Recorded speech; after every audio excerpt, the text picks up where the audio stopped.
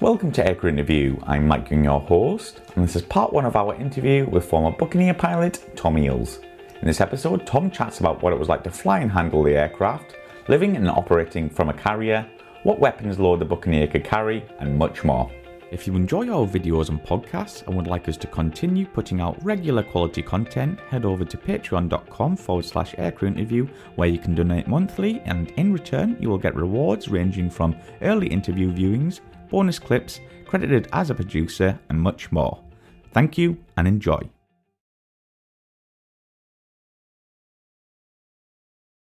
So Tom, when did you first become interested in aviation? When I was about 6 or 7 years old, because my father was an RAF officer. He was the station commander at RAF Thorney Island in Sussex, home to 2 squadrons of Meteor F4s, cutting edge technology of the time.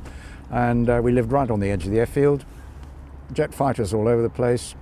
I never wanted to do anything else other than fly them. So what year did you join the RAF, and can you tell us some of the aircraft you started training on? I joined the RAF in 1960 as a flight cadet at the Royal Air Force College, Cranwell. It was a 3-year course in those days, and for the first year there was no formal flying training at all. But you did get a little bit of air experience flying in the Chipmunk once a week, and if you were lucky and had a flying instructor with you, you could sit in the front and be taught actually how to fly. So I was lucky. I managed to get flying instructors, and I went solo in the Chipmunk off the grass airfield at Cranwell in my first year after about 7.5 hours training. Second and third years, we trained on the Jet Provost, up to wing standard, the Mark III and the Mark IV. So at the end of the 3 years, not only did we get our wings, but we also got a degree from an external university. Oh, wow. So that was quite a hard challenge to do both. I can imagine. So what was your first frontline aircraft? First frontline aircraft was actually the Canberra, the B-8, the one with a little bubble canopy, based in Germany in the nuclear strike and conventional ground attack role, armed with 420mm cannon, 1,000-pound bombs, and a great big American-based nuclear weapon. So what was the Canberra like to fly? Canberra was very nice. It's a very straightforward aeroplane, very simple, no powered flying controls, nothing like that. Very honest aeroplane. The only time it could bite you was if you got too slow with too much power on in asymmetric flight, and then you lost control, aeroplane would roll over, and that was probably the end. Yeah. So how long did you spend on the Canberra? I spent nearly 2 years in Canberra in Germany. And did you enjoy that tour? I enjoyed it up to a point. We were lucky in that we were deployed out to Singapore, to the Far East, where we lived for 5 months under canvas at a remote airfield in Malaya, bolstering up Far East Air Force during the Indonesian confrontation. That was tremendous. That was purely in the conventional ground attack role, and that was fantastic fun. When I got back, it was a little bit boring compared to what it had been. Yeah. And that's when I made the change. Mm-hmm. Yeah, so obviously we're here to talk about your time on the Buccaneer with the Royal Navy. Tell us how this exchange came about. A signal came round the squadrons one day in late 1965 saying, looking for volunteers to go and fly with the Royal Navy on loan to the Royal Navy, Buccaneer or Sea Vixen. Naturally, being a strike pilot, I was a Buccaneer man. Yeah. So in spite of everybody on the squadron thinking I was completely mad, I applied to go to the Navy, and my application was accepted. Wow. So what were your first thoughts of the Buccaneer? Arriving on the Buccaneer up at Lossiemouth, 1966, it was streets ahead of the Canberra. In fact, it was streets ahead of anything the Royal Air Force had at the time. Yeah.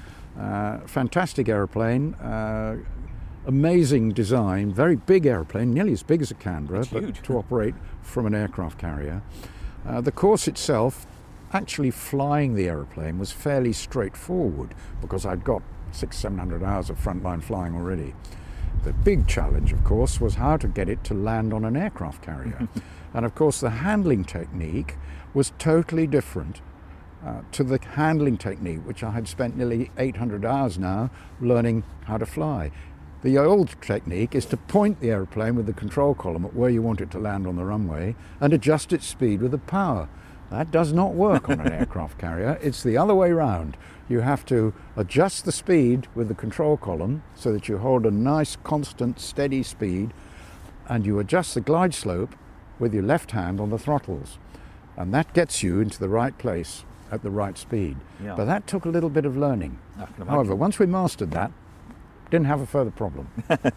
So let's just go back a bit. So what was the ground training like coming from the Canberra? Was it very similar? Very similar. There was a simulator for the Buccaneer, but only a simulator for the Mark I version of the Buccaneer. It was a very primitive simulator, no visual, fixed base.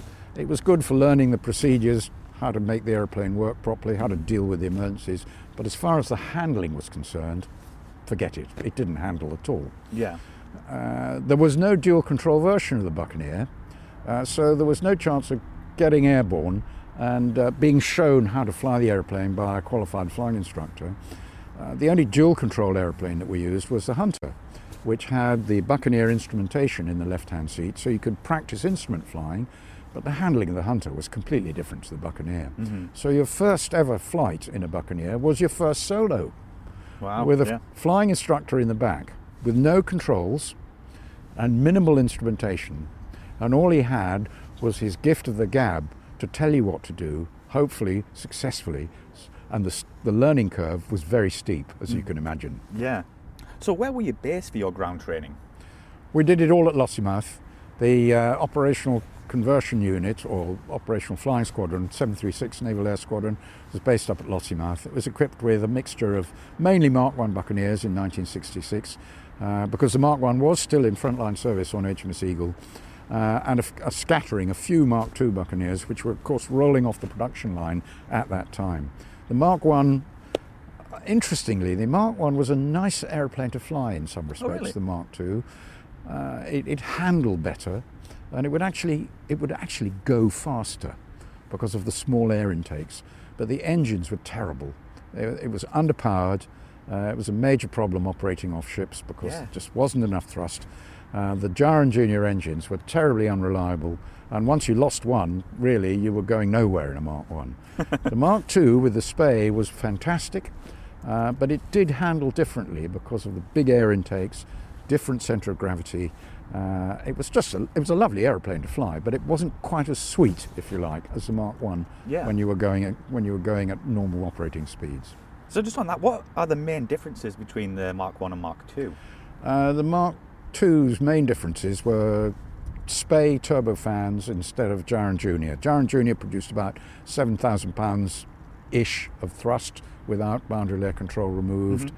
Spey produced 11,500 pounds of thrust without boundary layer control. So huge difference in thrust available. The Mark II had an improved electrical system, an AC system, which was much better than the Mark I's. And there were other minor refinements to the weapon system, but really not a great deal of difference. Okay. The Buccaneer II had extended wingtips as compared to the Mark I, and that caused a few problems in the years ahead, which nobody knew about. So essentially, was this the same engine in the Phantom, the Spey? Was that yes, correct? essentially the same engine, but unreheated. Yeah. So, can you remember your first trip in a Buccaneer, your first flight? Yes. Can you explain what that was like, Tom? Terrifying. So, can you talk us through some of your initial training? What kind of flying would you do? Was it just basics, or would you start with weapons straight away? It followed a typical operational conversion unit. Learn to fly the airplane, learn to navigate the airplane with your navigator in the back or observer in Royal Navy firms. Formation, a little bit of close formation, a little bit of tactical formation. We'd done all that before, so it's just what it was like in a Buccaneer. Quite a lot of weapon system work on Tain and Rosati ranges, so that you knew how the weapon system worked. Then a few operational profiles, perhaps bounced by the squadron's Hunter, something like that. The big difference, though, was two events. One was going down to the Royal Aircraft Establishment at Bedford to be catapulted off the static steam catapult that was fitted there. The Buccaneer launch from a catapult was hands-off. You did not put your hands on the controls. You set the tailplane angle to give you a little bit of a climb. The aircraft was tensioned up in the flying attitude with the nose wheel off the deck. You wound the airplane up to full power, checked that everything was satisfactory. You'd put your hand up in the cockpit to indicate that you were happy to accept the launch, and then you sat with your hand like that on your knee, left hand fully braced to hold the throttles open, head back on the ejection seat. The flight deck officer would drop the green flag. 2 or 3 seconds later, off you went. 0 to about 130 knots in 140 feet. Oh. Fairly impressive acceleration. Did that feel unnatural, not being able to take control of the control column? It felt strange, but it worked. Yeah. It worked very well. As soon as the aircraft was airborne and slowly accelerating away, you gently took control and cleaned the aircraft up once it was going at a reasonable speed. The reason for that was that the airplane was very sensitive in pitch. Right. And if you over-rotated the airplane off the catapult at a really low indicated airspeed, you were going to stall, spin, crash, die. So catapult launch, something completely new. And then, of course, getting back on the ship. During my course, HMS Hermes arrived in the Moray Firth, and so off we went to do deck landing practice. No hook-ons, wasn't room for us on board, so just touch and goes off the ship. The day started badly for the squadron because a chap in a Mark 1 Buccaneer suffered an engine failure turning round finals, and they ejected, so they came back by helicopter rather than by Buccaneer. But we did 2 or 3 sessions of deck landing practice on Hermes, and that effectively was that. So yeah, was it quite tough getting through that? I'm guessing, did you have like 3 landings you had to make 2 out of 3, or was it how strict? You had to get to the point where Commander Air on board would have said to you, okay, hook down. Right. And that was a couple of sorties worth probably before you got that. And it was a skill that you had to keep current. We could practice to a degree on the airfield where there was a runway painted like the flight deck and a projector sight on the side of the runway, but it was completely different. You had 9,000 feet of runway, 200 feet wide, which never moved. It just didn't look the same as a carrier. When you saw a carrier for the first time from what they call the low weight, it looked about the size of your thumbnail, and you thought, there's no way I'm going to get back onto that. But of course you had to do it. It was essential. Yeah. So can you remember your first landing on the carrier? What was that like? Was it terrifying? My first landing was on Victorious, because by now I've joined the squadron, which is based in Singapore. The Christmas New Year period, 1966 to 67, was spent by us bachelors in Singapore, so we'll draw a veil over that activity. But then the ship goes back out to sea, and we have to go and join it. And we all flew out, but as luck would have it, or not have it, the ship found itself in the one area of strong winds with a pitching deck. And we had a few goes, but nobody got on board, not even the experienced boys. So we all went back with our tails between our legs to Changi to wait for the next day. Next day, lovely day, calm sea, no snags. Having been told to put my hook down, we just did another approach, landing, tremendous deceleration. As soon as you stop, the ground crew are out in front of you, indicating fold the wings, hook up, taxi off the landing area as quick as you can. We were briefed, if they taxi you over the side, that's their fault, it's not yours. Taxied into the parking area thinking, I've done it. Now normally when you land and you shut down on an airfield, the world has sort of stopped moving in relative to you. You climb out of your aeroplane and everything's nice and still. I'll never forget climbing out of my aeroplane, coming down the ladder, taking my helmet off. By now the ship is turning out of wind, so the horizon is going past, if you can imagine it. And it was so disorientating, I had to clutch hold of the aircraft ladder to stop falling over. Wow. So talking about being on the Navy, on the ships, what was life like in general, living conditions, all that Life on board, HMS Victorious was a World War II aircraft carrier that had the top chopped off and a new top put on. So down below, underneath number 1 deck, she's pure World War II. The wardroom itself was reasonably comfortable. There was a bar and easy chairs where you could sit and read the magazines, newspapers. Remember, this was a time when there was no internet, no mobile phones, nothing like that. One's sole communication with the outside world were airmail letters which would arrive occasionally. Life was quite pleasant there. My cabin was on 6th deck, I remember it well, 6Q6. It was about the size of a large wardrobe. It had one bunk, a small bookcase, one shelf to put a few books on, and that was about it. But we were all bachelors, we didn't worry too much. If we were flying, of course, we were busy during the day. If the ship was what we call on passage, yes, there was not a great deal to do, but we used to play deck games, go to lectures, ground training activities, that sort of thing. And most of the time spent on passage was quite reasonable, quite honestly.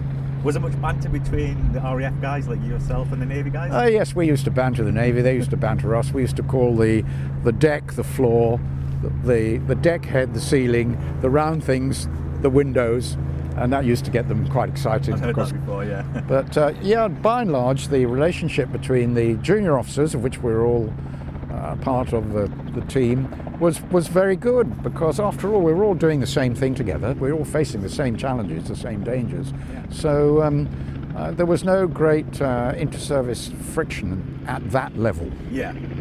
So let's talk about a bit about the Buccaneer. How did the aircraft handle? How did the aircraft handle? Well, at low speed, it was quite a difficult aeroplane to fly. It needed a lot of high lift devices to not only allow it to get launched from the carrier, but also to recover to the ship. So the whole of the rear of the wing, the ailerons, the mainplane flaps would all droop down. High pressure air would be blown from the engines along the leading edge of the wing and over the ailerons and tail and mainplane flap. This high pressure air was also blown over the underneath of the tailplane to increase the lift. So once you'd done all that, the aeroplane was quite heavy to handle in the circuit and quite demanding to handle in the circuit. Once you'd cleaned it up, got all the flap and ailerons cleaned up, all the boundary layer control off, and you're operating in your normal speed range between sort of 400 to 550 knots, it was a delight to fly. Beautifully balanced. You could really fly it low and fast. One of the great things we used to demonstrate to new navigators was to set the airplane up at 550 knots at about 50 feet over the sea and say, look, hands off. Must have scared them a bit. Just to keep them on the mark. But no, it was a lovely aeroplane in that respect. Now, unsurprisingly, its handling was a little bit deteriorated a bit when you got to real high altitude, but then we didn't go to high altitude a great deal. So overall, it was well designed for the job that it did. So just a bit of stats here. What was the top speed the Buccaneer could go to? The top speed was 580 knots or Mach 0.95. It could go supersonic, but the company said, don't do that because the tailplane might fall off. Don't want that, do you? No. So how did you find working with a navigator, and what was the navigator's role on the Buccaneer? Well, no problem at all, really, because remember, I'd come from a Canberra where you had a navigator anyway. The big difference in the Buccaneer was that not only did the navigator have a decent ejection seat, just like yours, he could also see out because he lived under a nice Perspex canopy. He had full control of the onboard radar.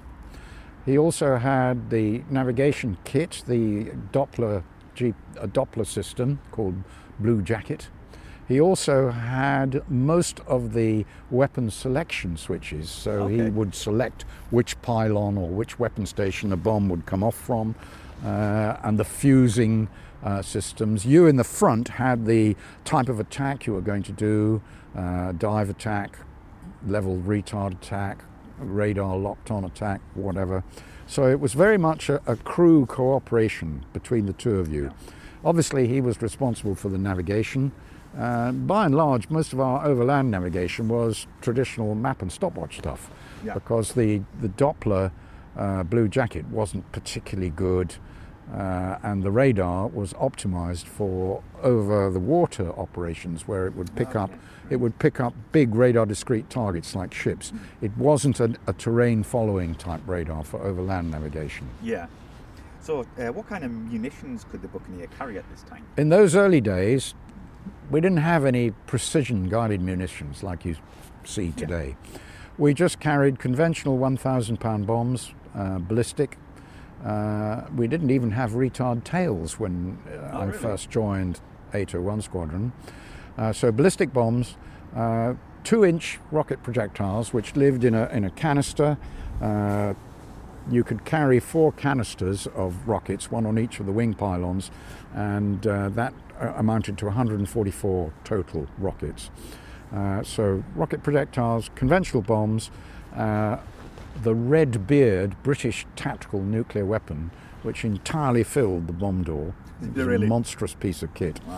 Wow. And unique to the Navy, the Bullpup missile, which was an American air-to-surface missile, pretty primitive by today's standard, guided by what was called command-to-line-of-sight guidance, which meant that once you launched it, the pilot had a little control input, a little control column with a little 4-way switch on the top, and he had to keep the Buccaneer pointing at the target that he wanted to hit, and there was a flare at the back of the missile, and you either went up, down, left or right with a little switch, and that sent a radio command to the missile to do whatever it needed to do.